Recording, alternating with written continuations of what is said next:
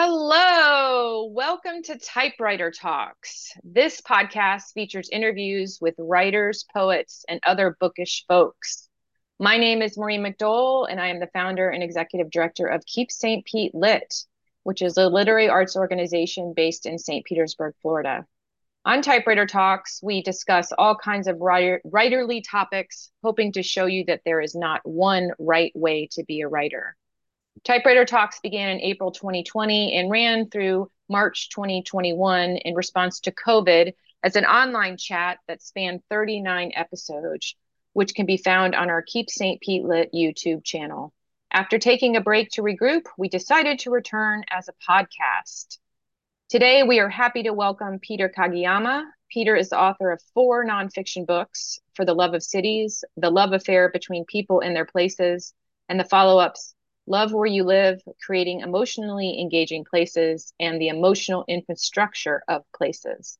At the beginning of this year, he released his first work of fiction, Hunter's Point. Welcome, Peter.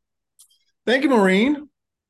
It's nice to talk to you again. We did an interview at Tombolo Books during your Yes. big book release at the beginning of the year. Yes. Thank you again And for that. oh Yeah. yeah, it was fun. It was fun. I loved reading your book and loved I always love like getting inside the brains of writers that I know. Cause I wanted to know why the switch to fiction from nonfiction. Yeah. Yeah. If you'd asked me, before COVID or even like the first half of COVID, I usually describe myself historically as a speaker who occasionally wrote, but COVID obviously changed a lot of things for a lot of people. And I had this intense time of being home. I finished the 10-year anniversary edition of For the Love of Cities, and I was still sort of in this writing mode. And I didn't kind of know what to do with that energy. And I'd read a book that really inspired me and kind of got me thinking about this historic backdrop. And I quietly began working on this book. I didn't tell anybody for a while until I finally, released about 4 chapters to my wife and said, "Hey, what do you think about this?" But yeah, I'm going to call this a silver lining in that otherwise dark COVID cloud there. So thank you, COVID, for that. Yeah, I also talk about the gifts. I often talk about the gifts of COVID. Mhm. It really kind of got us quiet where we've been on this treadmill for so Yes, long and kind of to be introspective and a pause. recalibrate our lives and think about Yes. what we need. And for you, you were like, I think I'm a fiction writer. And this is a series of books, correct? This is the first of a Yeah. series. Yes, and in fact, the sequel is done. It's with the editors right now, and Oh they're my all gosh. looking up book 3. So, yeah, I've unleashed the beast apparently. So I loved it. I have I always enjoyed writing. I think I knew that, but I really loved working on this different side of my brain or something like that. So yeah, it's been wonderful. Do you want to tell us a little bit about the book or you want people to Sure. pick it up? Yeah, go Well, ahead. both. I'd love to pick it up, but here's the gist of it. It's historic fiction. It's set in San Francisco in the late 1950s. The main character is a Japanese American. He was an internee, and he was also a soldier, during World War II. And now he is a private detective for a lot of folks who don't historically get a lot of attention from traditional private detectives, sort of the outsiders, the underdogs who need somebody to help them. He's the go-to guy for that sort of community. And this story revolves around an area of San Francisco that not a whole lot of people know about. It's called Bayview Heights. And there's a naval base out there called Hunter's Point, which is where we take the name from. And there's some very interesting and some shady things going on at Hunter's Point there that leads us to Cold War politics. And there's a backdrop of the beat poetry scene, which I thought was really kind of fascinating to write about. There's some interesting cameos as well: Jimmy Stewart, Jack Kerouac, Allen Ginsberg, to name a few, to name drop a few, I guess I should say. Um, but yeah, it's a fast paced adventure with a lot of historical stuff that really happened at that time, and some personally historic stuff there as well, because I based some of these characters on my own family and my family's experience during and after the war. Well, I mentioned to you when we spoke at Tableau Books about how I love that sometimes we have books written by men that it's pretty much all about a man's journey, but you really brought in all these different types of characters, including his, well, I won't give it away, but I feel that the women are very well represented in the book. So thank you for that. Well, thank you. I guess it's always that's a compliment. If men can write good women, good female characters, I guess that's saying something. So thank you for that. I appreciate it. Yeah. So you just finished your second book in this Mhm. series. So what are you working on right now? Well, it's sort of we're finishing up the editing on book two. Actually, finishing up the audio version of Hunter's Point will be out probably within the next 3 weeks. I'm reviewing the final things on that. That's a whole other world that's been really interesting as well, and I'm super excited about it because it was like, oh my God, this is like this guy brought my words to life. He did a fantastic job with that. And so it's like I feel like I'm juggling like three stories. I'm juggling the first book, obviously, the second book, which is with the editors, and I'm thinking about the third book. It's like this is kind of nuts, but Welcome to the life of a writer. yeah, apparently. So this is what I guess I'm signing up for. But yeah, So how did you, if you don't mind saying, how did you find the person to do the audiobook or I went through a particular a company who sort of packages the whole thing together. So mm-hmm. they produce it. They help me source the actors, and then they will get me into the proper distribution channels. It's sort of a one shop stop, which I kind of appreciated. Some people said to me, "It's like, hey, you got a nice voice. You should read it." It's like, well, that's very kind of you to say that, but I am not an actor. And the thing is like Yeah. if I was reading, my nonfiction stuff, I think absolutely I should, I should be the one who reads that. But good audiobooks, those people are actors. They really do. They bring a story to life. All these different characters and the voices. It's like no, know what you're good at, and I don't think that's my strength. So we got to, the company. We put out the word, for auditions. I got to review like 10 different, actors for this stuff. And they were all very, very good and narrowed it down to two. And we sent back some notes. They came back and got one guy. Actually, he's a Chinese American guy out of Los Angeles. And he's like an actor. He's got an IMDb reel. So, I probably will see him on some, Law and Order SVU episode or something like that. Holy crap, that's Theo. It's like, yeah, that's my guy. Yeah, it was really interesting to go through this process. Yeah, your book had a very strong um what would it be? I was going to say filmatic, but that's not a word. Cinematic. Cinematic. Yes. That's funny. Sometimes I make words up. Why not? That's okay. That's But what we cinematic authors do. Yeah. quality. Yeah, Yeah. it has a very strong cinematic quality. Like I saw it as if a movie was, and I had asked you who you would Yeah. want to have cast as the main Oh yeah. characters when we I already talked, and I've got that in my head too. Yeah. Um, yeah. well, I guess I don't know any other way to write. I guess, I'm seeing this story sort of evolve and I'm seeing it almost as a picture in my own head. And I guess I'm chronicling that there. And I'm also, I love movies. And so, a good story, like that seems that it's visually oriented, the pacing on something like that. Yeah. Hey, I've not been doing this that long, but I can't imagine not writing in that way. Does that make sense? Yeah, and I mean, you need to write how you're meant to write. Like, I think Yeah. sometimes new writers, which you're not technically a new writer, but you're in a new genre, they tend to Yeah. think that they have to do it the way that everyone else is doing it, or they look at what's popular right now or whatnot. But I think Yeah.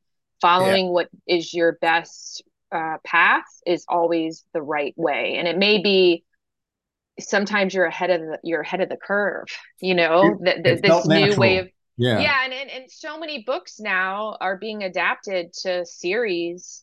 I um I would why totally love not that. think like And that? I Yeah. can see it as a as a limited series. Yeah, and I think it's, hey, Netflix, if you're out there listening, give me a call. Yeah, and it's funny Yeah. because I just saw Daisy Jones and the Six. I watched Yes. the series, Loved it. and Yeah. then now I'm reading the book. And Okay. then I saw the series of Normal People, and now I'm reading the book. So it's interesting. Sometimes it can lead you Yeah. to the book, even though the series. So it's like an interesting flip almost. But it Yeah. so I'm fingers crossed for you. Fingers Well, crossed for you. there's a lot of great stories out there.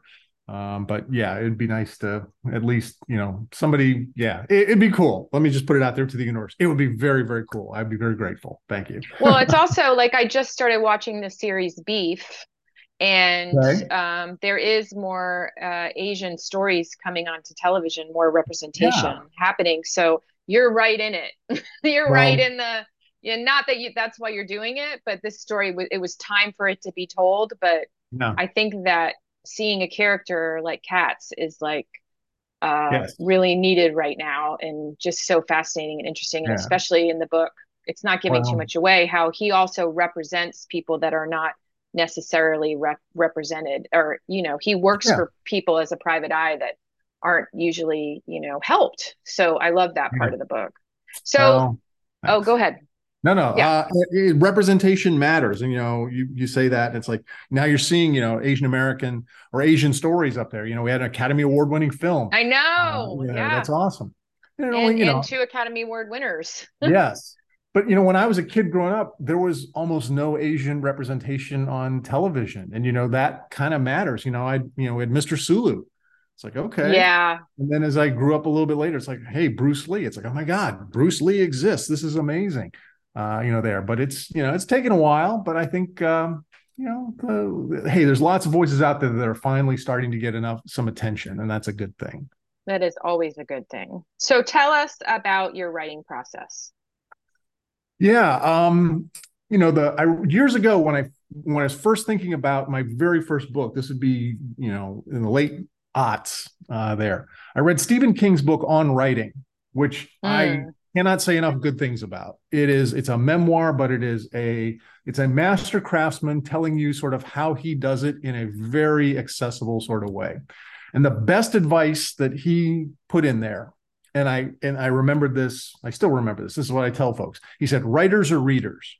He says, hmm "If you don't have time to read, you don't have time to write." Which is an interesting thing because, well, shouldn't I be focused on this?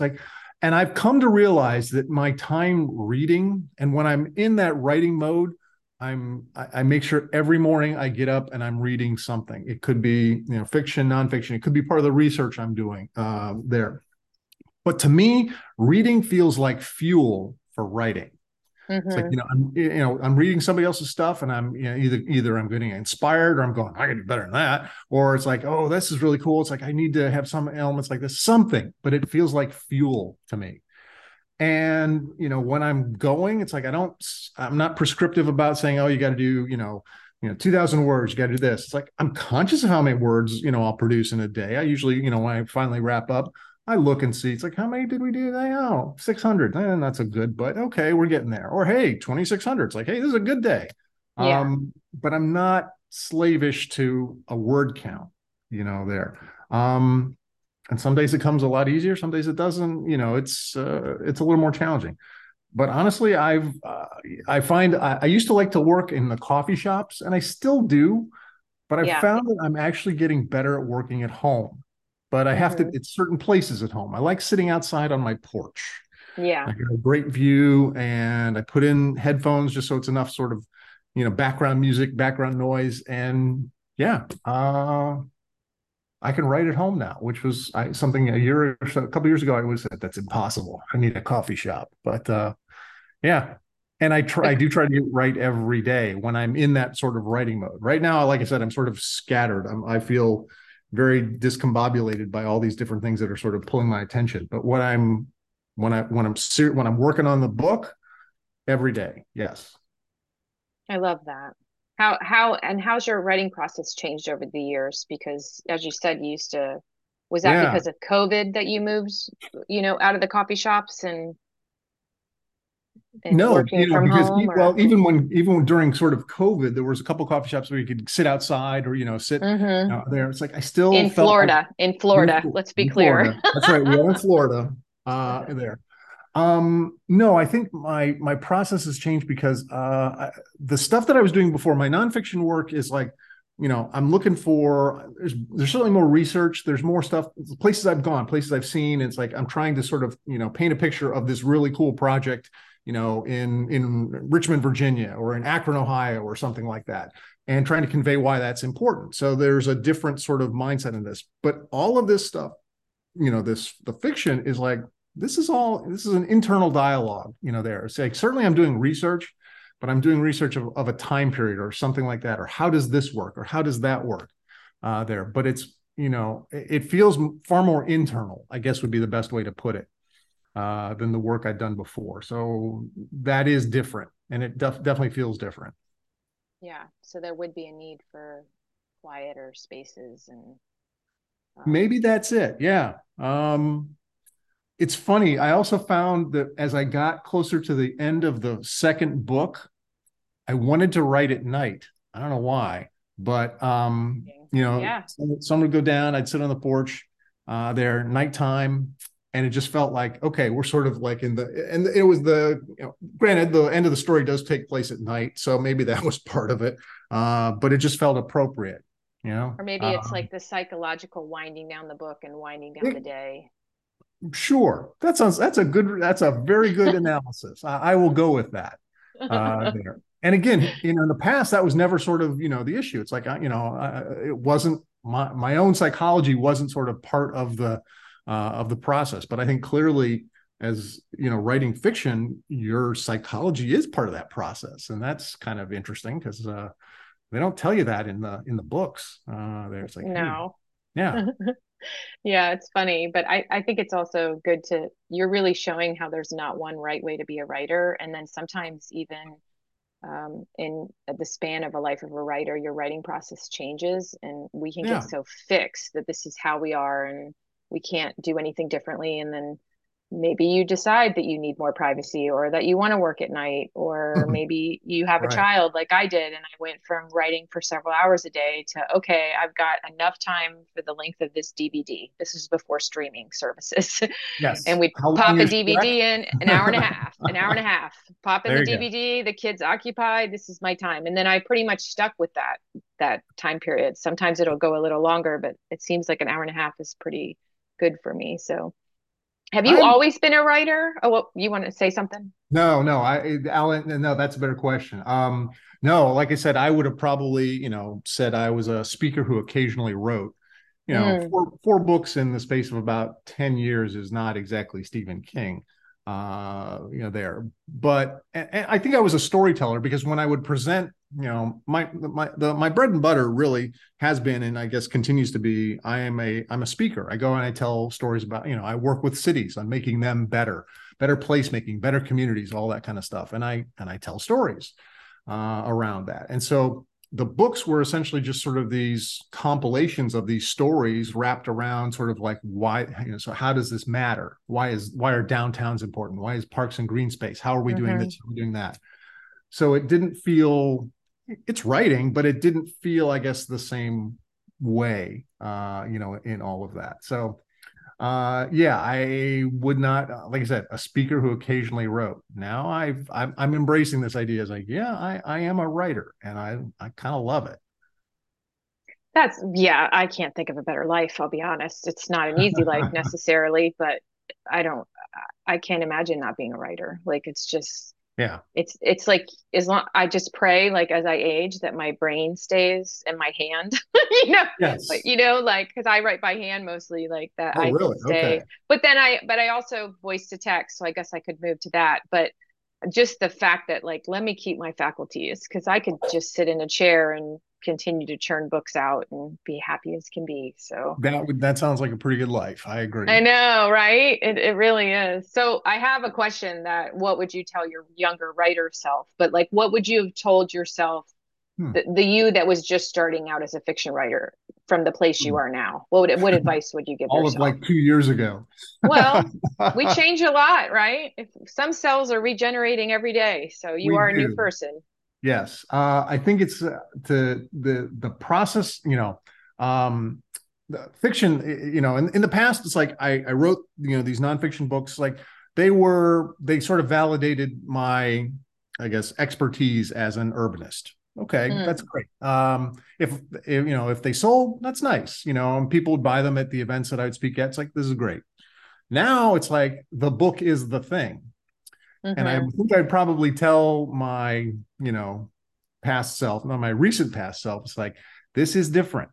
And there is a whole other world that you're stepping into around, you know, promoting a book, selling a book, talking about a book. We're talking about a book now, Yeah. you know, there. So it's like writing is just part of that. So if you know, if you really, you know, if you're trying to have your work get noticed, there's a lot of other work that goes into around that that is absolutely not writing, and sort of be prepared for that Did and you have you seen your, oh, go ahead. Sorry. be patient with that. You know, Yeah, that's a good nothing, word. everything comes in inches, right? Mm-hmm. So Yeah, we'd we're love it. such a flash in the pan, like we need Yeah, success right now. And some yeah. people don't even see it like until 4 or 5 books in. And then I was just like listening to a podcast about Cheryl Strayed, who wrote Wild, and Mhm. the book came out in 2012, but her another book that she wrote, Tiny Beautiful Things, came out the same year. And now it's Beautiful Things. Like Wild was this huge success. Reese Witherspoon played her character in a Okay. movie, and Yeah. like she had like this huge amount of success came from that. But then Tiny Beautiful Things was basically just like ignored. And then now it's been picked up and it's a series that just came out on Hulu. And it's like Okay. 10 years later that this book is Yeah. getting the recognition that it had, because the other one kind of overshadowed it. But it's just interesting. Like sometimes the time for a book is not, sometimes it's not even an author's lifetime, but it's like it Well, takes a yeah. while. It takes a while for sometimes for things to catch on, or some of these, like Yeah. even with, we're having a lot of challenged books right now and banned books in Florida. And now everybody's reading Toni Morrison's The Bluest Eye because it's been banned. And I'm like, Yeah. you're getting kids to read because you're telling them not to do this. That's right. You think you're doing the right thing here. Like, don't do this, but you're not allowed to do this. And they're like, ooh, I really want to do this. So Well, the it's interesting. I think the real tragedy is, as you said, if it's not in that in you know the author's lifetime, if you don't see that a little bit of that, if not Yeah, success, at least that appreciation. I I'm trying to know. remember, is the Swedish writer Stieg Larsson, the Hmm. girl with the dragon tattoo in that Yeah, series. he He like passed away. literally, yeah, he Yeah, like literally delivered the novels to his publisher and like died of a heart attack. It was like, oh my God. And then so he saw none of that none of uh that. that success. And I think it's not even the success would be great. I think it's just the appreciation that your story is out there and people loved it, you know. Yeah. That's tragic, I Well, think. I will tell you that I loved your book, so you got your appreciation. So there's a little Well, bit to start with, but I, I know you already know this. People have been really responding, all different types of people, which is yeah, that's another it. really wonderful thing. That is also a difference. Like, yes, people will come up and tell you, it's like, hey, your book, you know, is really cool, or you know, we're doing this there. But they, you know, that when they talk about characters resonating with them, it's like, oh, I love cats, I love Molly. It's like, oh, this is so fun. Like, yeah, you know, they would, you know, that's a different sort of critique or a different sort of feedback than I got with my nonfiction stuff, and it's been pretty cool. So, Yeah. So tell us, like, maybe what are you reading right now, or who are some of your favorite authors? hmm. I'm sort of like all over the place right now. I've read a couple things that were sort of research for the what I think is the third book. Mm-hmm. Robert Edsel, The Monuments Men, about Mm, the World War II guys who basically saved all of the yeah. art. You know, they went Mm-hmm. after the Nazi art thieves. Like I think that this may be a backdrop for book three. Not Mm-hmm. entirely settled on that, but it's a great story. It reads, you know, like, and you know, they made a movie about, you know, all of Yeah. that. I've been reading several of those hard case fiction books, sort of, and historically, I wasn't really into that kind of stuff, but I kind of have come to appreciate some of that. Stephen King's written some stuff in there. A woman by the name of Christina Faust. I just finished a book by her, really quite good. And then some fantasy stuff. Kings of the Wild, this awesome D&D rock and roll fantasy book. It's like, okay, I love it. yeah, like I said, reading feels like fuel, and it's like, all right, let's take on, you know, sort of a steady diet of one thing. I think is probably not necessarily good for your imagination, right? Yeah, I Uh, definitely read across genres. I yeah. primarily read nonfiction, but I throw in some fiction there, and then poetry. And then I mean, I still consider sometimes listening to podcasts to me feels like you're hearing somebody read something to Oh, you. And absolutely. yeah, like all like that's another form of nourishment and a way of taking in Well, I'm new also things. finding, yeah, I'm also finding that, I'm reading something, a physical book, I'm reading something on my Kindle, and I'm listening to something at the same time. Three, like usually two or three different things there. Because some things I want to, some things I kind of want to read. I want to take notes, especially the nonfiction stuff. If it's research, it feels like you kind of need to be able to take, notes or highlights at least, in the Kindle app. Yeah. But there's Yeah. other stuff. It's like I want to go for a walk and I want to be entertained, so you go, and that feels very different as well. So an audio version of that feels appropriate in all of So that. these are things that like if you're feeling blocked, these are ways that you get inspiration. Is there any other ways that you go for anything you do for inspiration other than just not just reading, I other don't than want reading? to I don't want to jinx it, but I've never really felt blocked. I love it. um I've felt, it's like, I need to work on this. It's like, and you just feel like there's something sort of churning. It's like, all right, I'm stuck on this particular thing. How do I get these characters from here to there? Or how do I solve, or how does this sort of thing happen? And sometimes you just got to, like I said, you go for a walk, you go for a workout, you watch something else on TV, you read something, and you're, sort of that the in the back of your brain is still trying to solve this problem, right? Yeah. And so it's like, and then it comes like, oh, what if we did this? And it's like, okay, and then we're off and running again. So I don't necessarily feel Yeah. like I don't feel blocked. I feel like it's like, I'm still thinking about it. Does that make Yeah. sense? I was talking to Gloria Munoz, who the podcast for her just came out today. We're recording this a week prior to when it will be Yeah. aired. And she was talking about that, how we were talking about how when you're a writer, you're always writing, even if you're just daydreaming, like staring off at a wall. Yeah. Like it can look like you're doing nothing. It That's can look right. like you're doing nothing, but we're Yeah. not doing nothing. We're churning and Right. processing. And I also like that, you mentioned patience earlier and just Yes. waiting for life to show you what the next answer is, like through Yeah. movies or this. And I've often found if I ever have a major question, I'll pick up a book and like within like a couple chapters, the answer will appear right there for me. It's like So that's magic. Yes. it's like magic, but it's also a dance. Like if Yeah. I would say the older I get, the more I'm like, okay, I need to just go do this and or go Yeah. listen to this band or go see this, and then all of a sudden the muse Yeah. whispers, and then I get the answer I need. So okay, I will so say go music is ahead. important too. Music, I think, sets a mood and a tone and whatnot. I listen to music while I'm writing, and Mm, I actually have a sort of a playlist of songs that I never have to like. It's like I don't really want to listen to that right now. So like stuff I love, but it could be like all across different genres and whatnot. Some of mm-hmm. it's completely instrumental, some of it's like very rock and roll. But it's something that it's like I don't have to hit. It's like skip. I never have to do that. So it's yeah, that I think is important. If you have something, that maybe is, fueling you in that way that you never have to stop and think about. Does that make It's sense? interesting, yeah, but it's interesting that you're able to do that because I could not.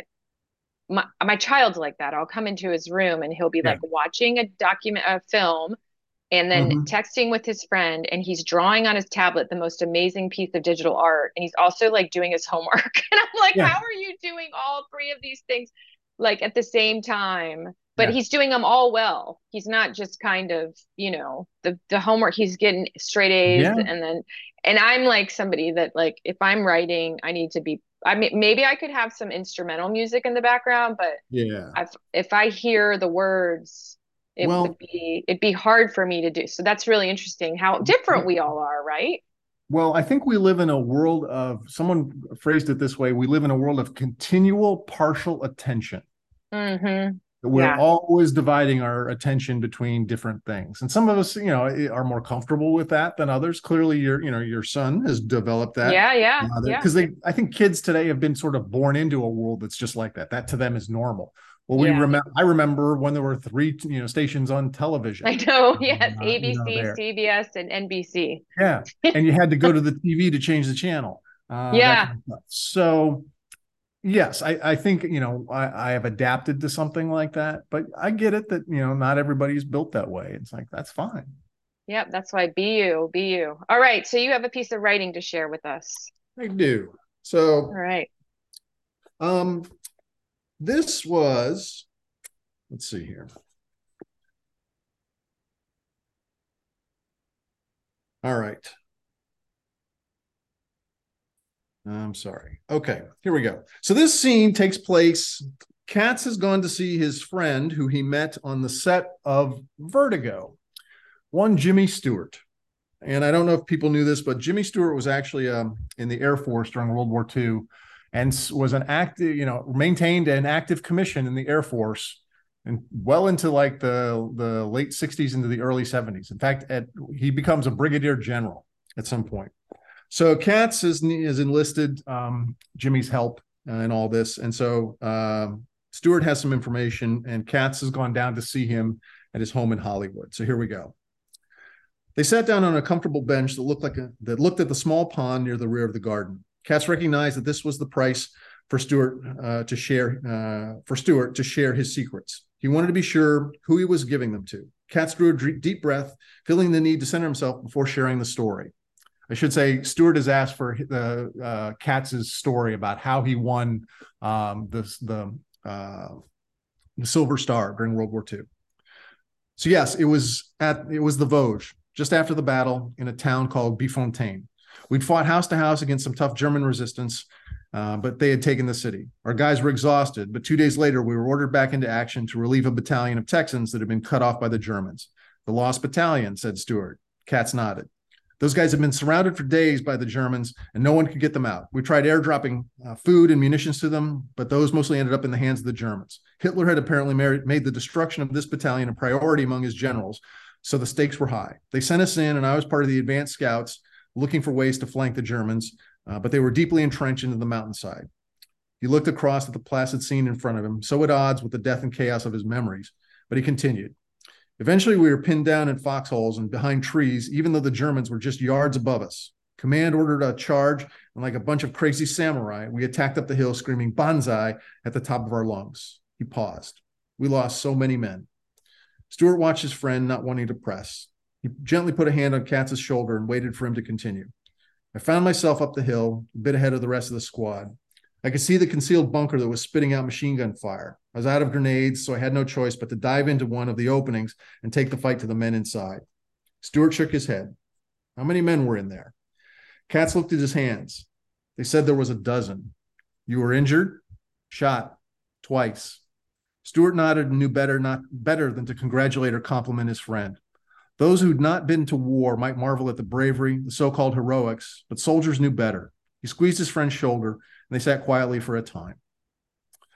So that was a little interlude between Katz and Jimmy Stewart there as two soldiers, men who'd been in combat there. But Stewart had done some research for Katz and was about to reveal some secret stuff that he probably shouldn't have, but because he respected Katz and he knew what kind of man he was willing to do it. And so, yeah, that was an interesting sort of scene to write. It was not the action, it was not this, but it felt interesting to write between my fictional creation and this Jimmy Stewart, who was, one of America's great, iconic actors. Everyone knows, him and his voice. So it's like you can picture this interesting conversation between the two of them.